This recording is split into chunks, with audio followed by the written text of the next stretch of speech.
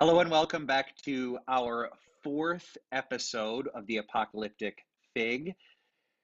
Our fourth episode, we have with us a very special guest host in the person of my brother Cole.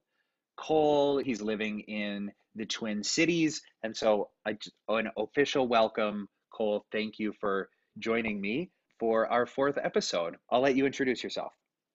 Hi, thanks for having me. Um, my name is Cole. I am Father Ross's brother. I am up in the Twin Cities now, but I grew up with Ross in Iowa, and then I went to St. Ambrose and got my degree in um, theology and sociology. And then right after that, I went to St. John's University up in Minnesota, where I got my master's in systematic theology. And now I am the director of adult and childhood formation at St. Joseph Catholic Community in New Hope. This is the Wednesday before Thanksgiving. And so Deacon John is going to spend some time with his family this week. Him and I are going to get together and record our next episode next week.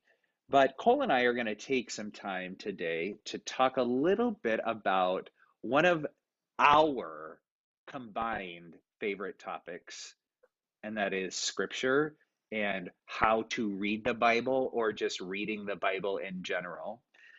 And the reason that I think that it is my favorite subject is the subject that very few Catholic Christians know a whole lot about. We are not particularly good at reading the Bible. And when we do read the Bible, we're not exactly sure how we should be reading it. Absolutely. The tradition of Catholics reading the Bible is a very short tradition. We didn't start critically thinking about the Bible as an organized religion of laity until Vatican II. So we don't have endless depth of 2,000 years of knowledge on biblical study because laity haven't scratched the surface for more than, I don't know, a few decades now. I I have this teen here at the parish, and she asks all the best questions, all of the best ones. And they are all the questions she asks, all of them deal or focus in on different aspects of scripture or something that I preach about on a Mm. particular weekend. And the most recent question that she asked me was about how we reconcile a jealous God or a God who is jealous a great deal of the time with this kind, loving person in Jesus Christ, in the person of Jesus Christ. And so she just shared with me, she said, I've always heard that, God is slow to anger and rich or abundant in kindness and mercy. And so how do we get from there to jealousy? Or from jealousy to slow to anger, rich in mercy? Because in our heads, the two can't coincide at the same time in the same God. Mhm. And I think there's just so much confusion or uncertainty about who God is, what the Bible shares with us about discovering who God is, and how we should even begin to read the Bible in the first place.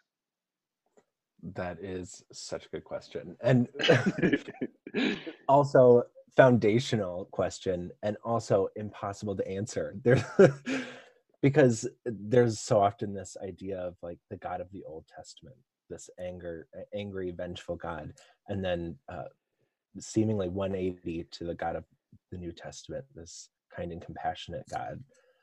And the thing is that we have to believe that it's the same God. We can't differentiate between the God of the Old Testament and the God of the the New Testament. We have to understand that God is multifaceted in endless ways that we can't understand, which is a frustrating answer. Yeah, But definitely. also, we can't begin to scratch the surface of who God is, but we try, and we should try. But that's not an uh, we'll never unlock the truth of who God is fully. What I ended up sharing with her was God is those things: slow to anger, rich in compassion and mercy. God is fully present in this person that we see in Jesus Christ, who heals the sick, who welcomes the sinner, right? Who dines with tax collectors and prostitutes. And then you've got this God who is absolutely jealous, who wants all of you all of the time. And if you don't give him that, he's going to call you out. So they're two in the same person Right. of God. This person who is slow to or slow to anger, rich in compassion, but who wants all of you all of the time. And that's the way that I answered her question, or this Right. particular question. Right. I wouldn't say that those are incompatible truths either. Certainly not. Very clearly, yeah. I would say that we feel those things too. Exactly. Like with Yeah. our spouse or with our like a particular best friend, right? We are slow to anger, hopefully, rich in love, but also we get jealous. And simply because God is God does not mean that God is not jealous. Because if scripture teaches us anything, it's that God wants all of us, and we are very bad at gifting that over. Amen. So may it be. Okay, so getting into these questions about how we read scripture, how would you share with individuals or folks who have literally no idea where to start? Because I think this is probably the biggest question that I get or that people have. I don't even know how to start. I don't even know what it means to start. Do you mean where to start in the Bible or how to start reading any part of the I Bible? would say how to start reading any part of the Bible. Okay. I mean, the Start second at the beginning question, if you want. yeah, the second question is like is a different question in terms of like Sure. prayer maybe, but I would say Sure. like how, right? How do we even Yeah. start? I think the first thing that I always do is think about the genre of what I'm reading. Okay, Right. So great word, but let's break it down. yeah. So anytime you go to Half Price Books or the library or Barnes and Noble, there are sections. You have romance novels, you have poetry, you have fantasy novels, you have history, right? All of these things exist. They're the genres of literature. In the same way, the Bible is a compilation of tons of different writings from years and years and years. We have poetry, there's bits of history and acts, but then there's also elements of fantasy and myth in Genesis and in Revelation, where there's dragons and giants. And so I think initially you need to recognize what genre you're reading. Are you reading something that is a spiritualized form of a quote unquote history, like the gospel is this spiritualized literature about something that they experienced? Or is it some great fantastical myth like the early writings in Genesis, where obviously that's not a history? And and then you turn to the Psalms, and it's all this beautiful poetry, this emotional, imaginative language. And so I think recognizing what you're reading, what genre you're in, helps to get you in that mindset of how to read it. Not only recognizing it, but like when you're reading it, not playing tricks on yourself. Prime example is the story of Noah's Ark.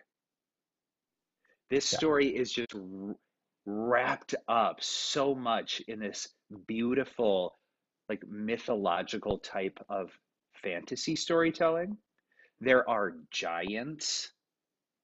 There is this massive flood that covers the entire earth.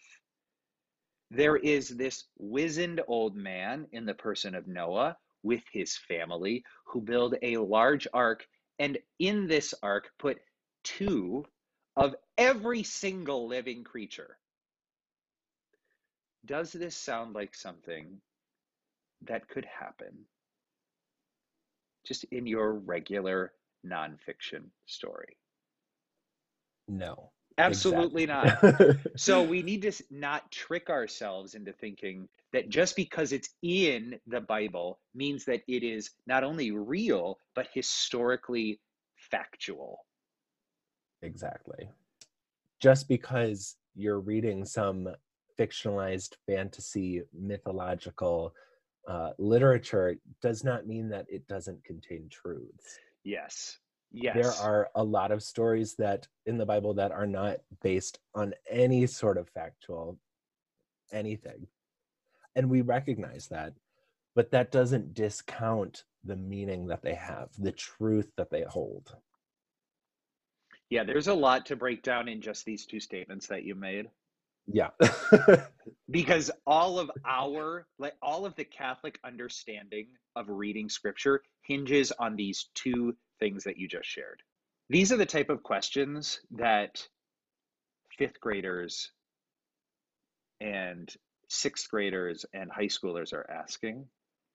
And these are the type of questions that we, just as general Catholics, are not well equipped to answer. So I go into a fifth grade classroom and the kids ask me, Father, were Adam and Eve real people? That's always the first question. Right. Yes. Great. Thank you, fifth graders. Great question. My short answer is going to be no. But let's break down what that no means.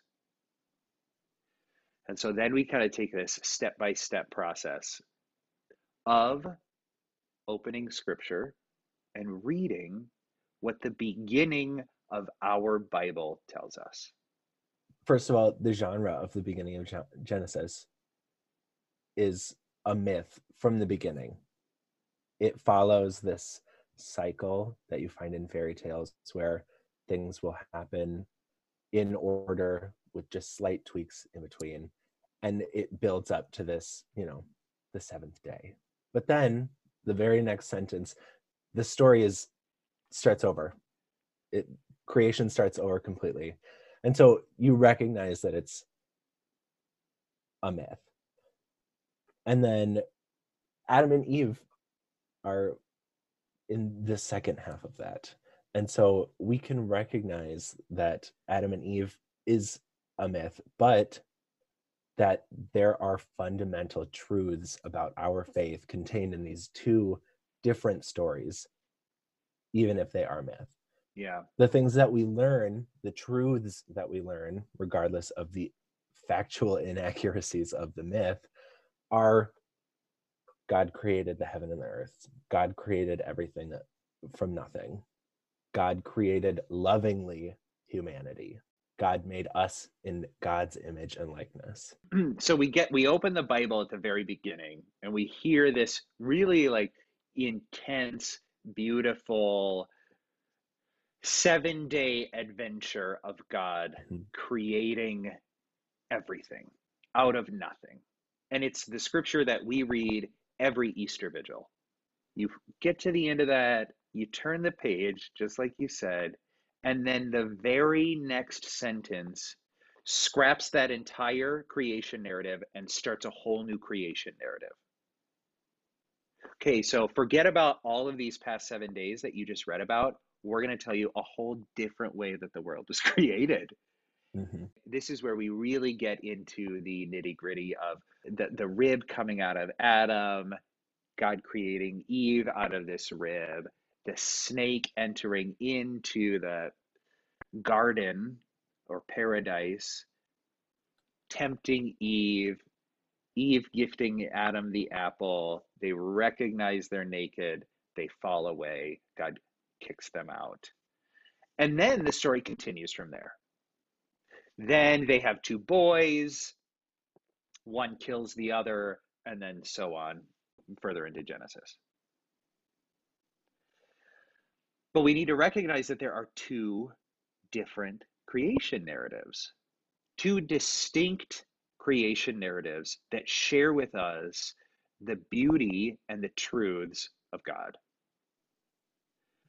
One of the things that I love to do is I love to preach on Adam and Eve, because what I do is I break it down in so when we look at their lives or we just look at this entire story, what we see is we see God creating out of pure love.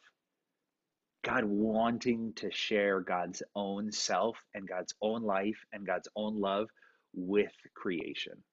And so he creates out of nothing. And in that nothing is everything beautiful. But because humans are so selfish and self-centered, the very first thing they do is turn in on themselves to desire power and prestige and honor and all of these things. And so, what I love about the story of Adam and Eve is it kicks off the narrative that runs throughout the entire rest of the Bible, which is God chasing human beings down repeatedly, throwing rocks, pebbles at their closed windows, and us just turning away and running in the opposite direction. Failing to fall into God's arms or failing to open those windows and acknowledge that relationship. And that is the absolute genius of Scripture. And just the way that it's like prepared and written. I like that you mentioned that it kicks off that cycle of humans turning in on themselves and God chasing after them, because I think people look at the story of Adam and Eve and think, well, if we were in paradise, we wouldn't do that. But then they forget the hundreds of stories in the Old Testament where that is just a cycle over and over and over again. Yeah, right. Where God is constantly trying to win over the people because they turn away into something else. Exactly. All we need to do is look at our own lives. Yeah. It doesn't stop with the Old Testament. Exactly. We come to church every Sunday, or maybe every Sunday when we're not in the midst of a pandemic. And then we go home, and at the very first chance we get, we will turn on the next person so that we can turn in on ourselves. And Scripture gifts us this place or this space and this prayer so that we can correct the wrongs of Adam and Eve. This fictional story that tells us the truths of exactly who we are. Right. If These you don't fundamental think truths. that you would take that apple from that snake and take a bite out of it, you are lying to yourself. You're kidding yourself. Absolutely, you would. Do you not want the knowledge of the power of good and evil? Yeah, you do. You're going to eat that apple, right? You're going to eat that apple. Stop lying to yourself. That's what this story of Adam and Eve is about. Mm-hmm. It's not so much how God created the world. It is how God creates out of pure love, unending beauty, and how we just love to reject it. Every step of the way we reject it. And then we have these like brief, beautiful moments, God moments, whereby everything is right in the world and we feel totally whole, totally complete. And then the very next moment, we turn around and we stab somebody in the back. And so God has enough of it. And so Christ is born out into the world, becomes the victim, takes all of whatever that is, this backstabbing is, onto himself, hangs on the cross, becomes the ultimate sacrifice, in the hope that maybe we might learn something from it. Scripture should really be um, the one subject in Catholicism that we hit the hardest. I learned more about the Christian faith in my Scripture 101 class with Micah Keel at St. Ambrose than I learned in the entirety of catechism as a child. Yeah, same. And I think like if we had this solid structure of understanding what scripture says, how it says it, and what it means for us, everything else would be so easily falling into place. That is like our sacraments. We spend Right. as a church, so you know this, right? As the Mhm. director of Faith Formation, we spend so much time and energy trying to teach these kids and adults about the sacraments, when in reality, what we really ought to be doing as an entire church is spending that time teaching scripture. Exactly. I think Catholics have this rich history of tradition, but they don't have a scriptural understanding of where this tradition comes from. Yeah, We've had these traditions crop up and evolve and build themselves up for centuries, millennia, and we don't know the scriptural foundations of them. And if we knew the Bible, we wouldn't have to talk only about tradition. We wouldn't have to have classes just on Bible because we would have a full understanding, a well-rounded understanding of what the sacraments are and yeah. why we believe in the sacraments and what that tradition is for us. We just don't know enough about scripture to feel comfortable talking about it, which is really just an Right. unfortunate thing. When we look at scripture, we just tend to get a little bit hesitant or like we're a little put off by it for Right. a multitude of reasons. First, because it makes us uncomfortable, but we Mhm. also just tend to shy away from it because we just don't understand it, which is totally acceptable and reasonable. But we have to come to a place where we just kind of delve in and we recognize that what we are about to embark on is a spiritual journey and not a historically accurate, to the T factual journey that we have to go on. This is why I tend to not like reading scripture from beginning to end Right. because it's not meant to be a historical narrative. It's also not a work of fiction where, like, you read the Hunger Games beginning to end so that you know what's going to happen. It's this ever ancient, ever new deep dive into experiencing God as you experience yourself. You become enraptured in this story. That's what scripture is meant to do. Get enraptured in the story, and so learn more about who you are as you learn more about who God is for you. I love that. Yeah. That's, I mean, that's why we read scripture during church. I think the fact of the Bible as a book of faith is lost in a lot of ways in this search for historical accuracy and uh, factualness and even the scientific part of it. I think we lose that idea that the Bible was written to be a book of faith, a spiritual journey for us. One of the things I talk about every year, and it's coming up, that time of year is coming up, is the absolute massacre that we have allowed to happen to our nativity stories. I knew exactly where you were going there. It is one of the crosses that I am prepared to die on. That we have taken these two absolutely phenomenal and different narratives of Jesus's birth, because we only get two of them, of Jesus's birth, Matthew and Luke, and we just clapped them, shoved them together. And in that space, we have created these neat, beautiful, pristine nativity scenes manger scenes that are not biblically accurate. And I cannot stand it Yes. because in that spot, in that space, we are losing so much of the beauty and the truth of those two very distinct narratives. Yeah, and I think I don't want to pin everything on factually inaccurate nativities, but I think Sure. I Fair, think fair. nativities are a big reason that they forget that there is an entire other story about it. Because Exactly. in nativities, they see both of them. And that's Exactly. our idea of Christmas. That's our idea of the birth story.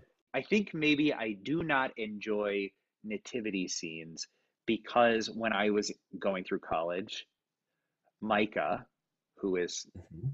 at St. Ambrose, Micah Keel, he was just sharing with us just the ramifications of something that we don't even think twice about, right? Manger scenes are just an absolute staple in our faith during Christmas. We don't even think of the ramifications that that one beautiful, seemingly innocent manger scene does for our understanding of who Jesus Christ is. So, in this one story, we have Jesus being rejected from the world. There's no room for him. And so, what Mary does is, Mary and Joseph, they find a spot, and it's the dirt. And Jesus is born into the dirt of a stable. And off in the distance, as Jesus is born into this dirt pile, the angels break open the heavens, and who do they appear to? Not your powerful, not your men and women in authority. They appear to these shepherds, these lonely, poor shepherds off on a hill. They break open the heavens, they sing their rejoices, and then they send the shepherds to greet him. While at the same time, we've got this whole other beautiful narrative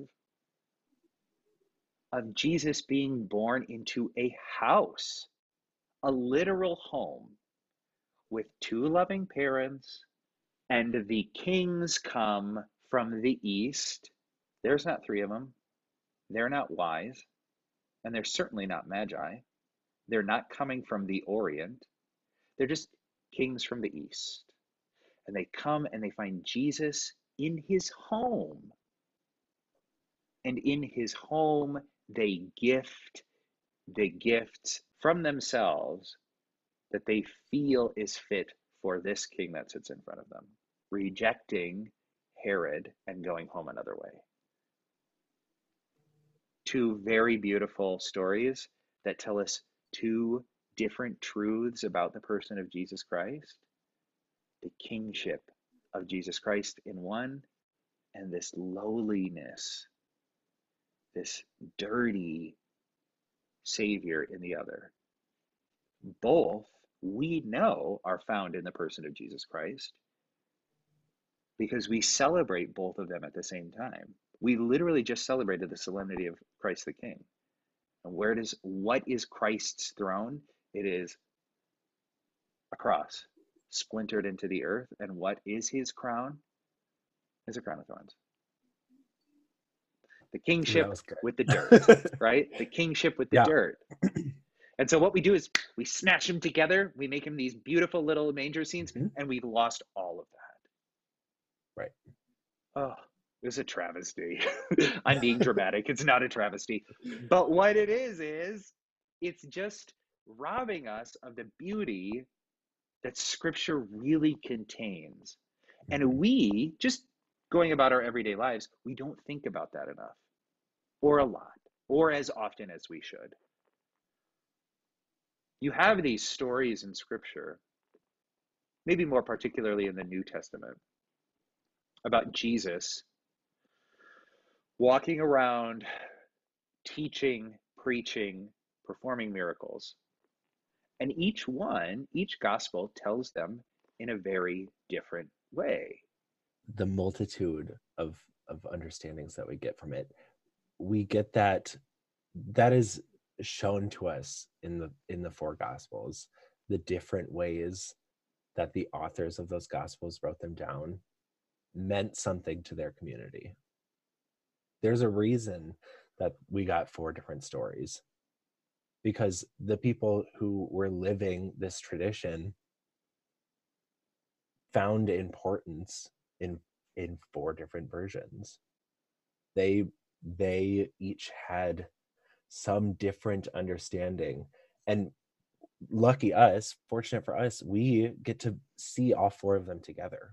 Yeah. We get to see this multitude of understandings of who Jesus is and what the gospels are. Those communities, they got one of them, or 2 of them, depending on when they were written. But now in 2020, we are so lucky to have so many representations and understandings of who Jesus is. And it's great because those gospels were written in community, right? Matthew, Mark, Luke, and John were not secretaries. They weren't transcribing something that was, a story given to them. They were living this tradition, and they wrote them in community, their own communities. And now we get to break them open in our communities, and we get to find our communal understandings. Yeah, I guess maybe we should be clear that each of the 4 gospels is written by a different community. So a Right. community focused or centered around the person of Mark, or a leader named Mark.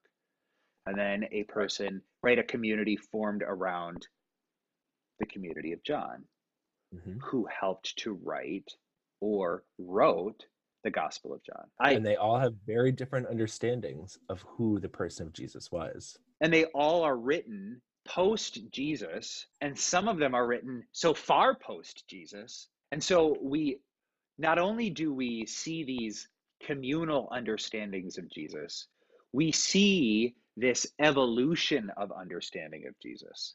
So Mark, which is the first gospel written that we have in the Bible, even though it comes second after Matthew, Mark is the first one. It's also the shortest. Mm-hmm. It also has Jesus being the bluntest. It is There's very to the point. there is no flowery language. Jesus isn't spending a lot of time like saying beautiful things and performing elaborate beautiful miracles. Everything is quick, to the point. This is who Jesus is. So Mark is the first one. When you read Mark next to John, the evolution of those two, the evolution of that understanding, John holds the most theologically rich dialogue of who Jesus is. It's also where Yes. we get almost all of our understanding of the Eucharist. Not only that, but also almost the entire theology of Jesus as divine and human. We get glimpses of that, but the rich theological understanding of sacramentals and of the divinity of Jesus are contained in John, which neither of which are in Mark. So Right. there's this evolution from Mark, and then a couple decades later to John, where the communities were also going through this evolution, right? They didn't just get to John. John's community came from something. Right. And we can see that in Luke and Matthew, right? Mark is short, but then we get the humanity of Jesus in one, and this merciful Jesus in one, and then the other one we get the kingship of Jesus and all of the miracles, and through those we get to John. And I think at the same time, we get to see the evolution of Paul as he's writing his letters. Mm-hmm. So those letters, the letters of Paul are the earliest forms of writing that we have in the Bible. Those came not decades after Jesus was born or after Jesus died and was resurrected, but just mere years. Paul, never having met Jesus in person or in real life, goes on this journey of evangelization and of, this journey of discipleship.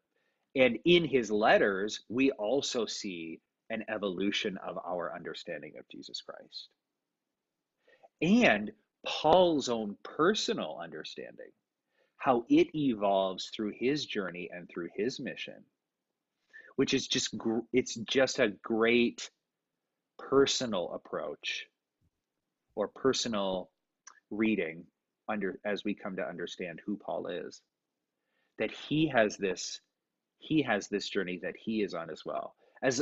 As much as he preaches to these communities, his letters tell us more about who he is and who he is becoming than they do about the communities that he's teaching to.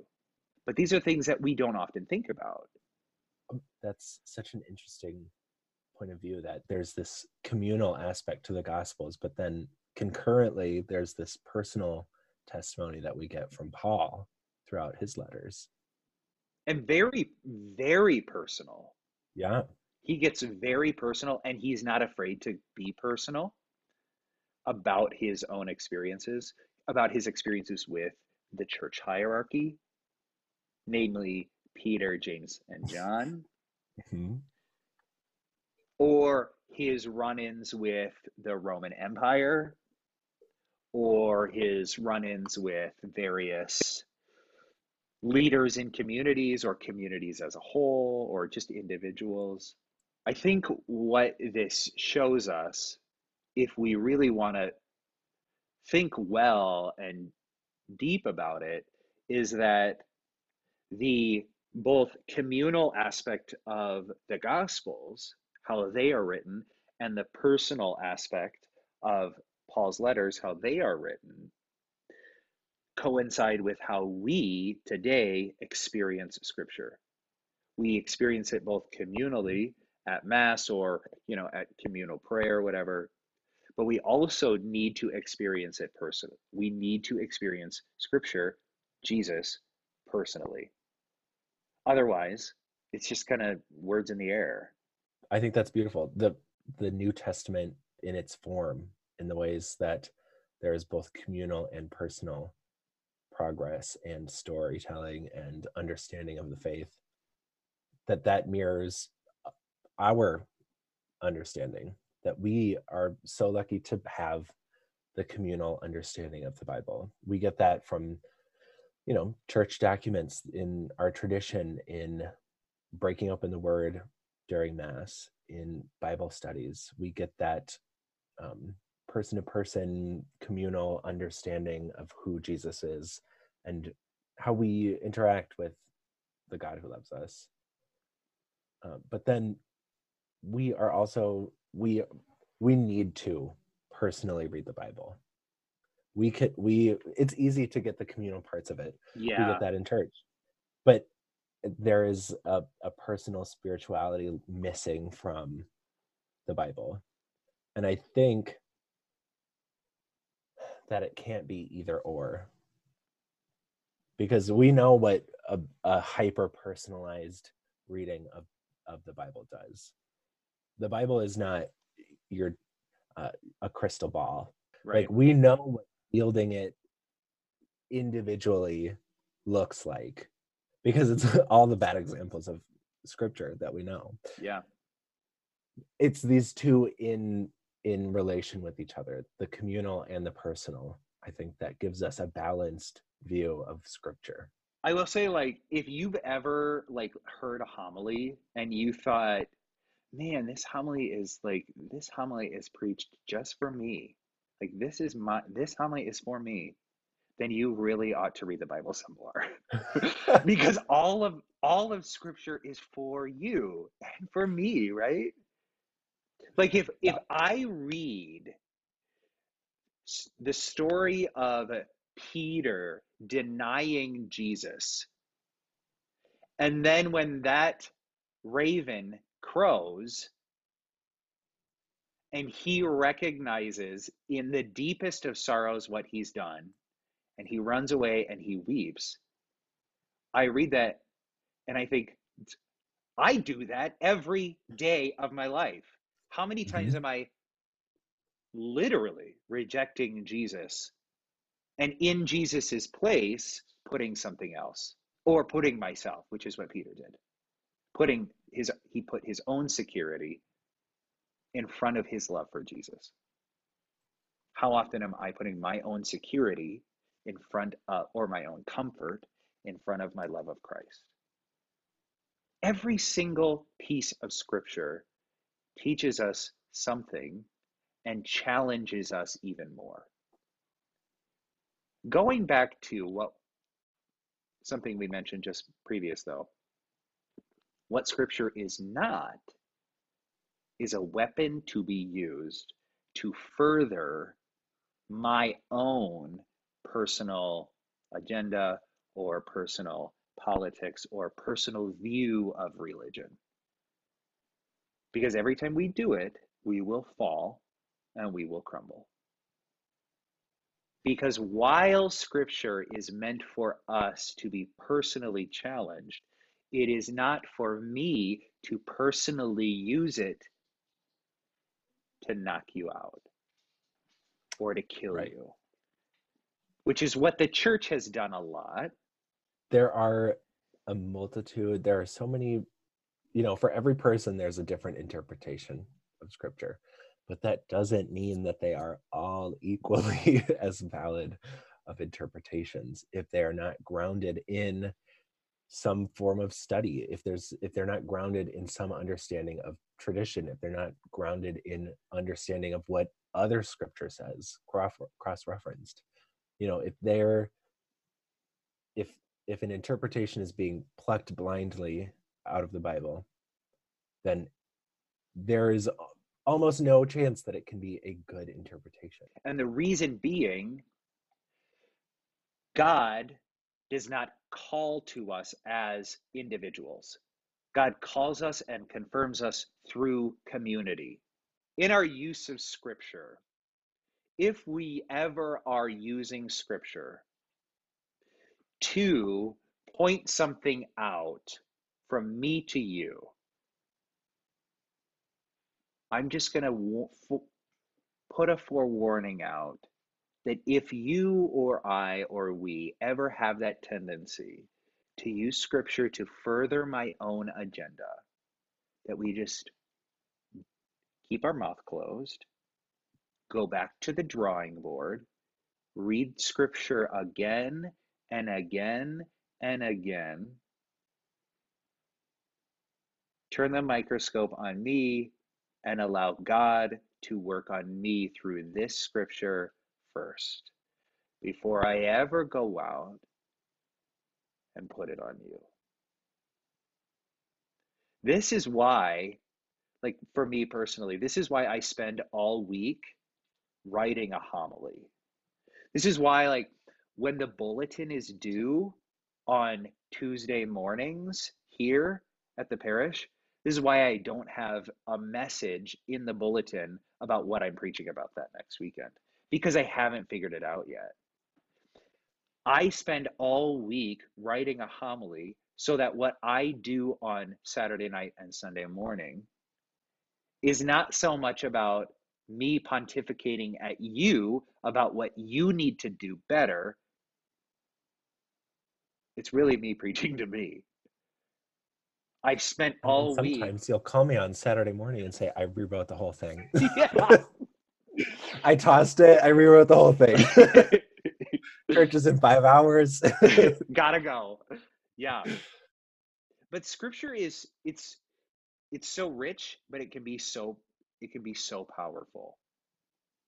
And we need to read it and use it for the betterment and the growth of me personally and our community living. I wish that we just as a whole spent more time reading it, breaking it open. It's one of the things that our Protestant brothers and sisters do really well. It's just that our understanding is so different than the understanding of so many of our Protestant brothers and sisters that when we read it, We need to come at it from a very different perspective. That is a Catholic Christian perspective. The richness of our tradition, the richness of the genre that is contained in Scripture, the knowledge and the courage to be true to ourselves when we're reading Scripture. We've probably talked about an eighth of the entire Bible, and not even in depth. That eighth. Yeah. Scratched the surface. And as you shared at the beginning of our chat, it's only just been within the past 60-ish years that the reading of Scripture has really been opened to everybody, accessible, and not only accessible, but with the ability to learn more and learn critically about Scripture. It's only just happened in the grand scheme of church history. Yeah, I think that's so important, because if you're feeling disheartened about or discouraged or intimidated by breaking open the Word and reading the Bible by yourself, individually, personally, just know that out of the 2,000 years, this tradition has only begun 60 years ago. You're a pioneer. Yeah, You're a pioneer right. in Scripture studies. That's a great way to put it. We are all in this together as a community, as Paul intended, as Peter intended, as the church was intended to be built and to be grown. So we're all pioneers trying to figure it out together. The important thing is to figure it out, to want to work and want to read and want to learn. Otherwise, we're just going to be in the same boat we are, which is lackluster understanding of the sacraments and general disinterest about going to church, which is where we are and which is where we've been for a while now. Yeah. If we, you and I, all of us, if we want to learn more about our faith, and if we want to learn more about God, then I would suggest we start with Scripture. And we ask the tough questions to the people who might be able to answer them with us, not for us, with us. Absolutely. Ask the tough questions like this teenager does to me. She asks the good, rich, hard questions. And then we talk about it, and then we chew on it. We don't come to this great, beautiful, neat, pristine little answer. We chew on it. We figure out what it means for us. And that's Scripture. Thank you for joining me. And I hope that it was okay, and that maybe someday you'll come back in the future. Maybe. Maybe think about it. All right. It's been great. Thank you.